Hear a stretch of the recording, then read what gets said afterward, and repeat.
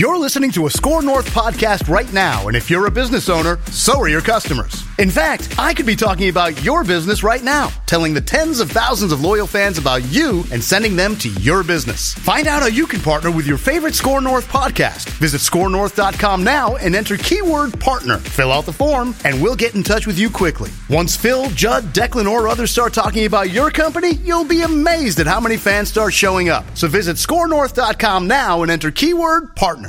Yeah, we weren't good. We weren't good right from the start. We weren't good in the middle. We weren't good at the end. I guess, yeah, I mean, we just, all of us, we weren't very good. We talked about maybe we need, we've talked before about maybe we need some practice. We need some practice. Our pace was just terrible. They had pace. They played hard. Credit to them for sure. But we didn't have anything to. Hockey, yeah. My favorite. It's Judd's Hockey Show. Well, it's Judd something. After you heard the post-game quotes last night, and that was just tip of the iceberg. Dean Evison, not pleased. A lot of people not pleased. Zulgad, Declan Goff. Declan was at the game. I was not. I was watching on TV, and I mean, from what I watched, I was told the performance was fine. I was told that was a good Oh, really? game. Yeah. Oh, yeah. Interesting. Yeah, I was fed a lot of inaccurate statements by a broadcast that then carried the exact press conference you're talking about, in which case the head coach basically said we were awful.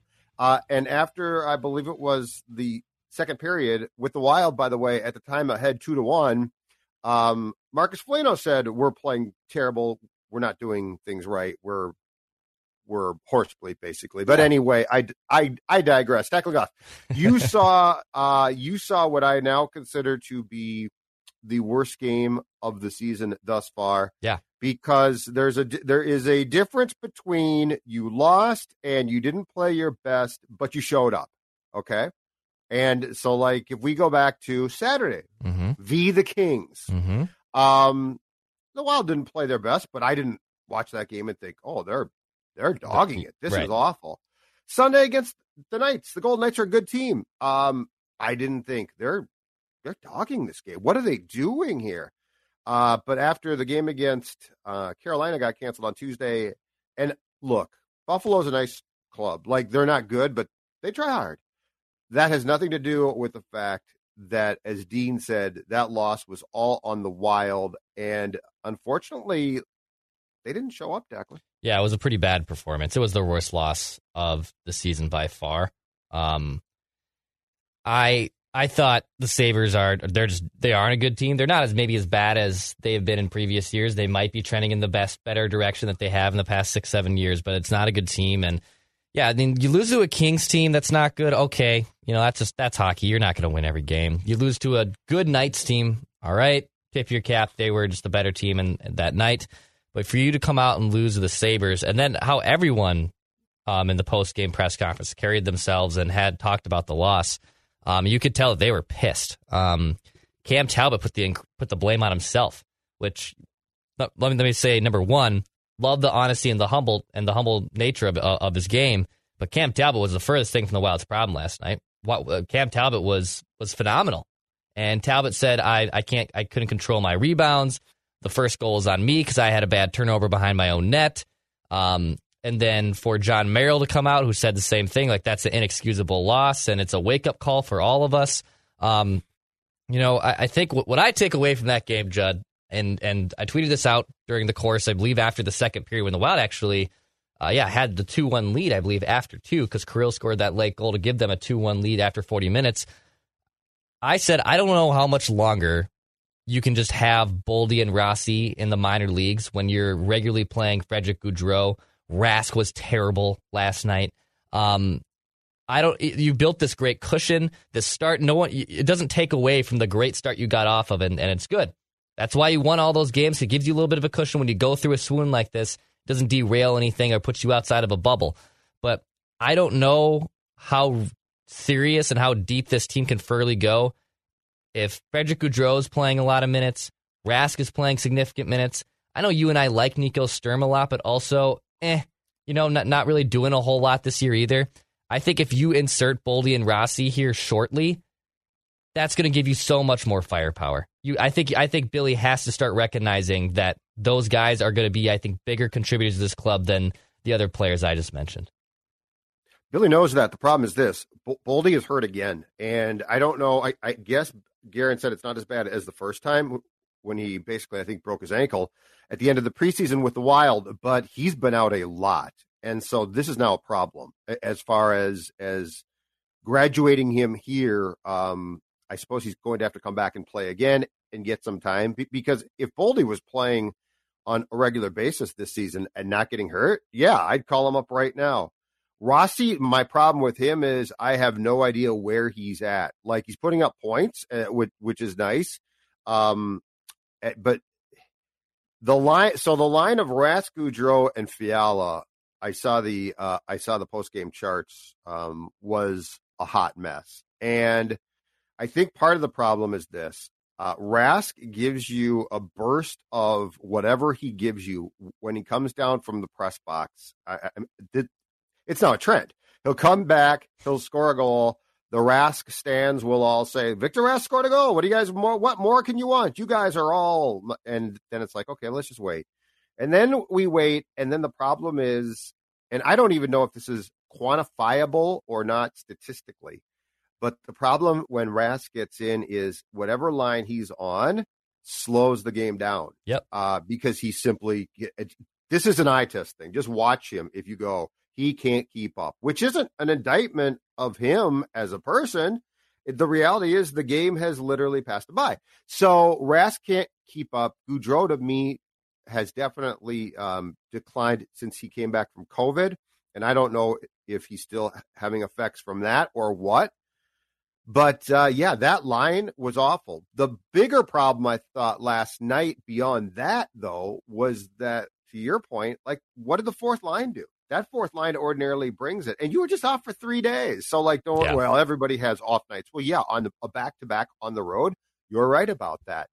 But the Sturm line, I think I noticed them a couple times. I honestly didn't even remember Gaudreau was playing until OT when he got a shift. The Kaprizov Zuccarello line with Hartman definitely had chances. So I'd be dishonest to say I didn't see them. I did see them.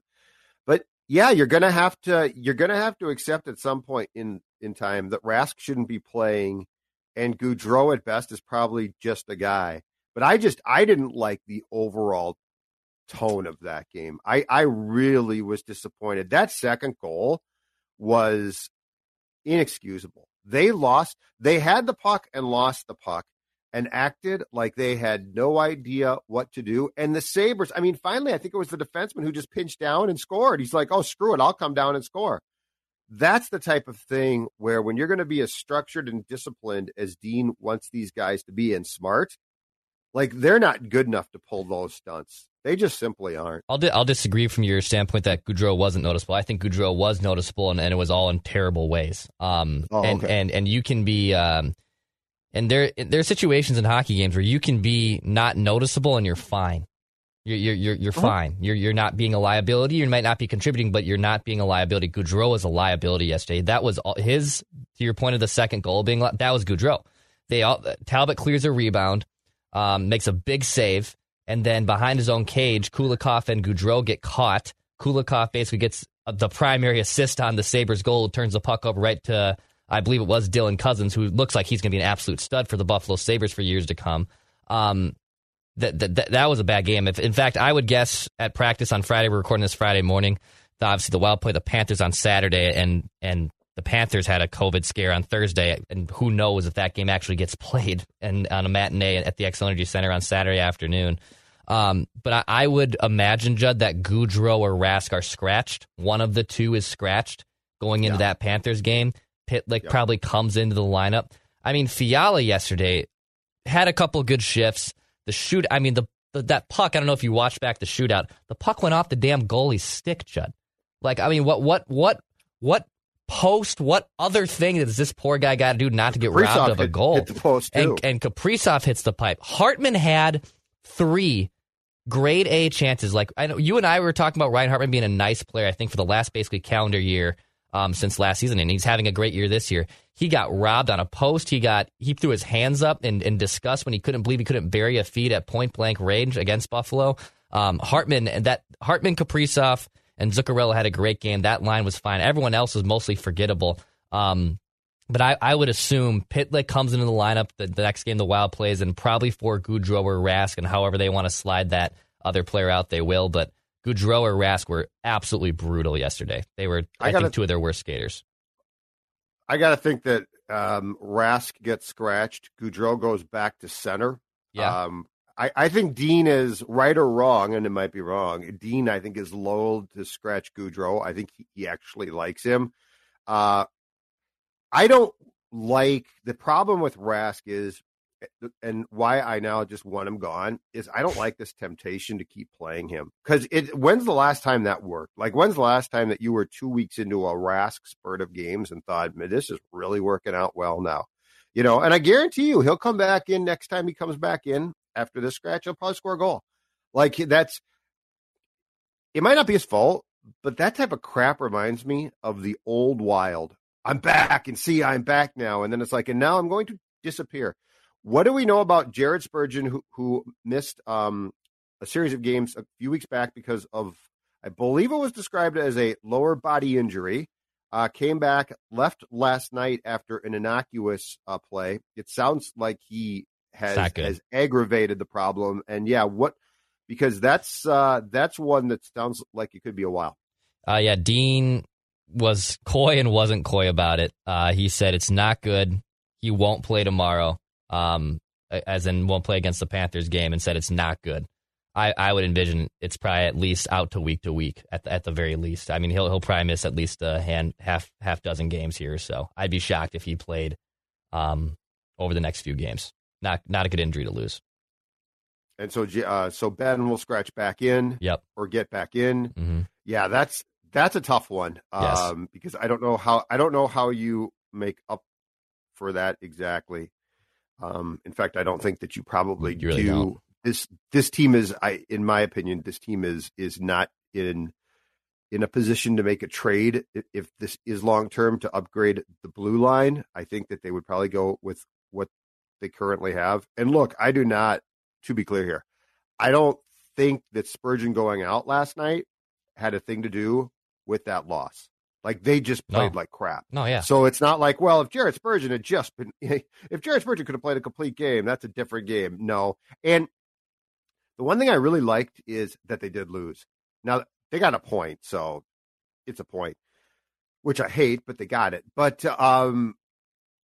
I felt like if they win it, especially in a shootout, like, they're going to get 2 points, and they're going to talk about, well, we need to play a much better game, a more complete game, but at least we got 2 points or something like that. I was really just glad that they didn't win, because that's the type of game. I'm curious from this standpoint, Declan. That's the type of game, in my opinion, if this team is truly different, which I do think it is. Yep. I'm not panicked. I think this is a very different collection of people.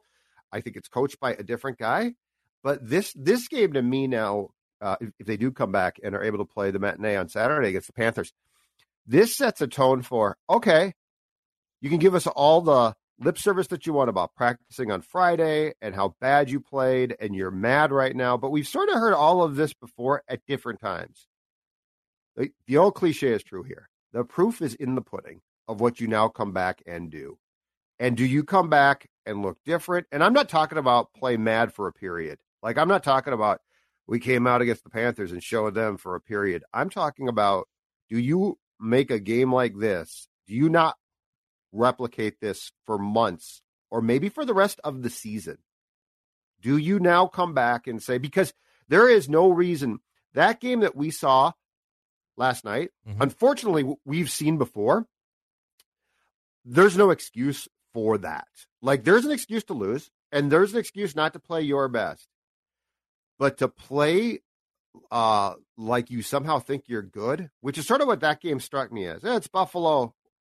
Watch me do my thing. Right. That's old wild. And so I don't necessarily need to hear how you are mad. I don't need to hear how you are going to practice now, and that's going to make a difference. I need to see the fundamental change of that was a one game in a season type of performance, and we'll lose again, and we won't always play great, but that was BS. Yep. Hey, you just can't perform like that against a bad team. To our earlier point, like when you lose to Vegas, okay, Vegas is one of the best teams in the NHL. Makes sense. Like you went into a track meet with them. They were the better team that night, and it's hockey. It's going to happen. And when you lose to the Kings aren't a great team.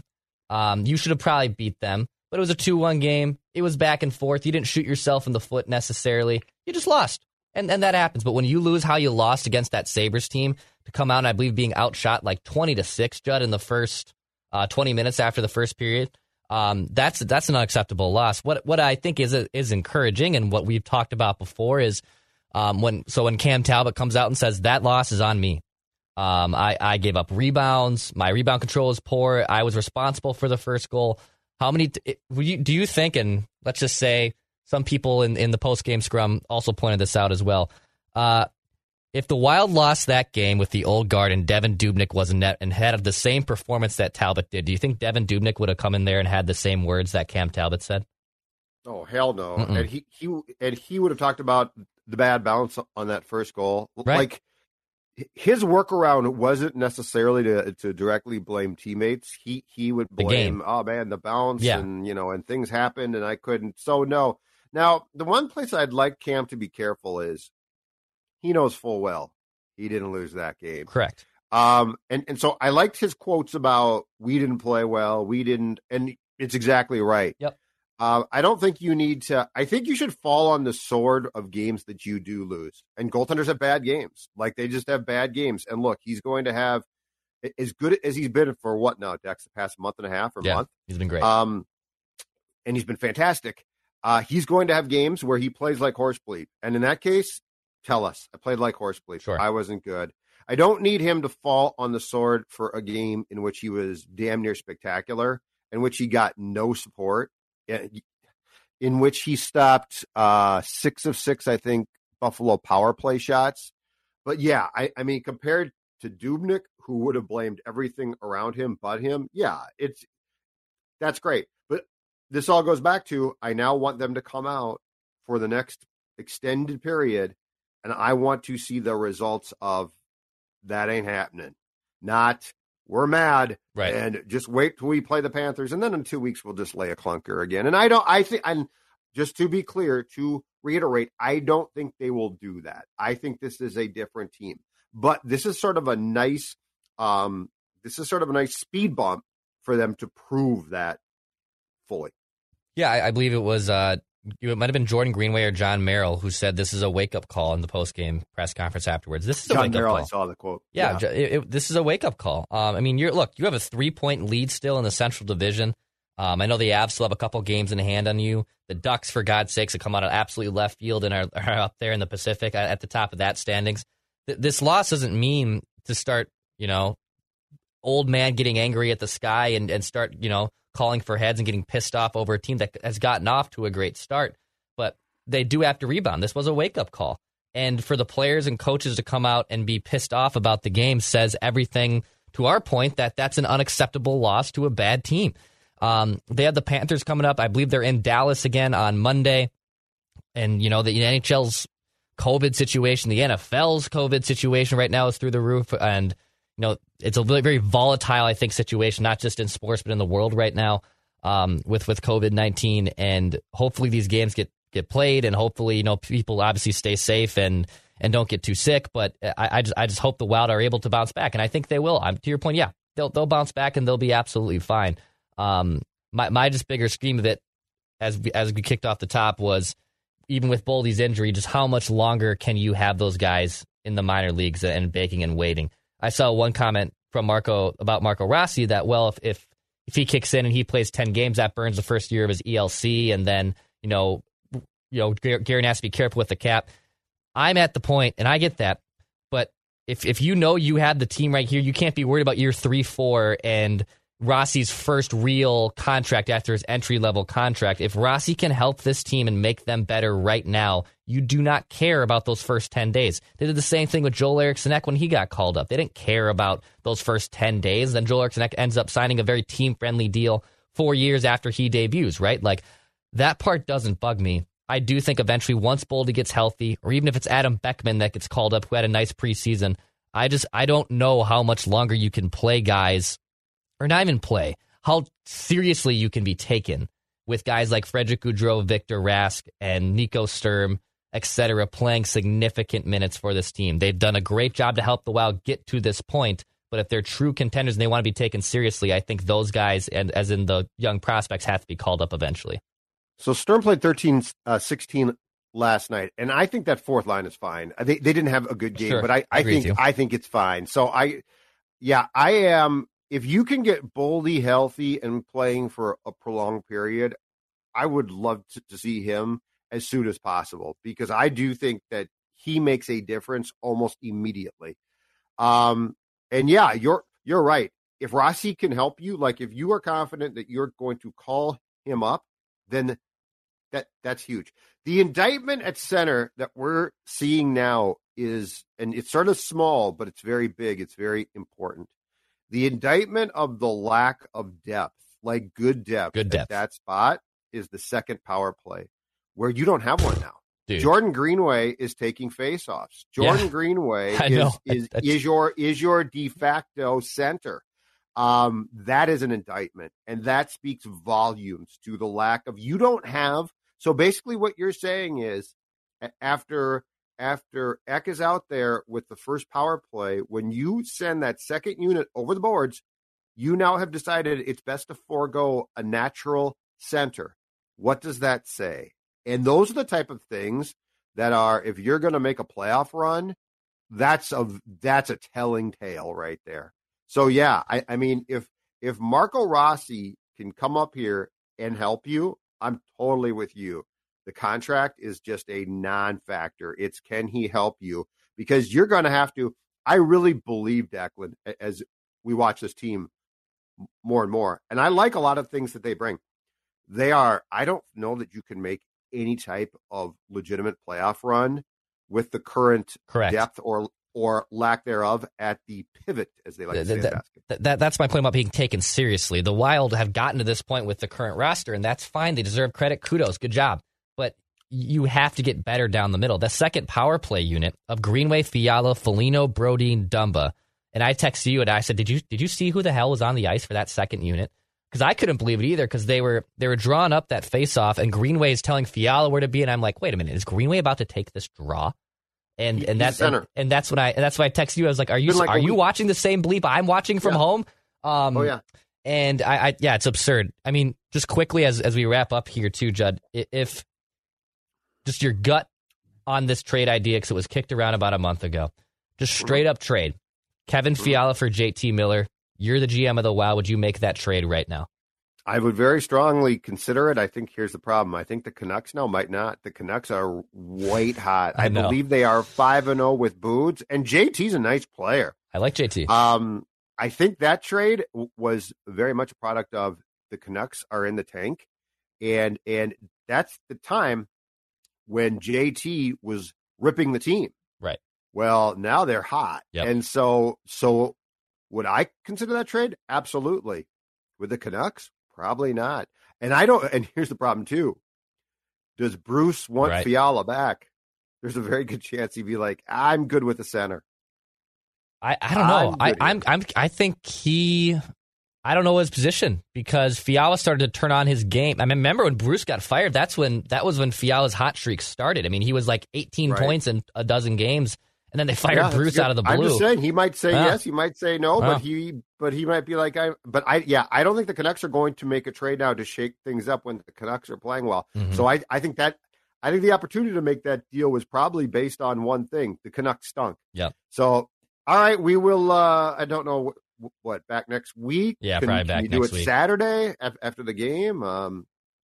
We'll see. I'm just sitting here, so right. This depends on Declan Goff. It does. His busy social life. So busy. Okay, all right, I'm plug sorry. our stuff and appreciate the people that watch and tune us in on the various apps. Declan, go ahead. Yeah, hit the subscribe button on this YouTube channel if you want daily Minnesota sports content, including Minnesota Wild conversation with Judd Zolgad and myself. Also, we are the home of Mackie and Judd on this channel, so talks on the Timberwolves, Vikings, sometimes Twins. Also, Purple Daily. If you like Minnesota Vikings content, we're still pumping out content 7 days a week. We'll have a Vent Line episode after the Chicago Bears affair on Monday Night Football. And I will say, who Judd loves his bobbleheads, I got a good gift for him. I got a little giveaway for him. He wasn't there yesterday.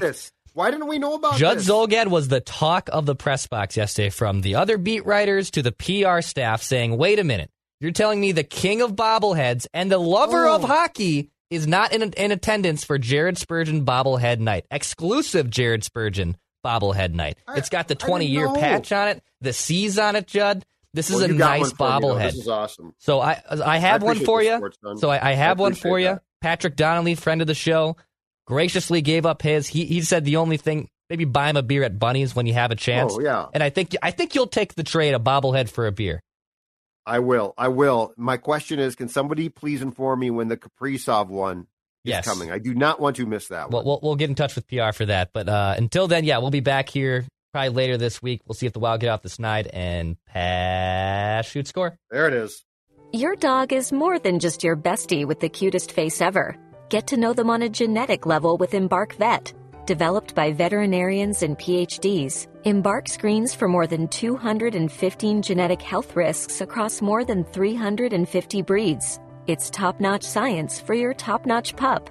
Go to EmbarkVet.com and use promo code DNA, that's DNA, to get $60 off an Embark Breed and Health Kit or Purebred Kit with free shipping. That's promo code DNA to save today.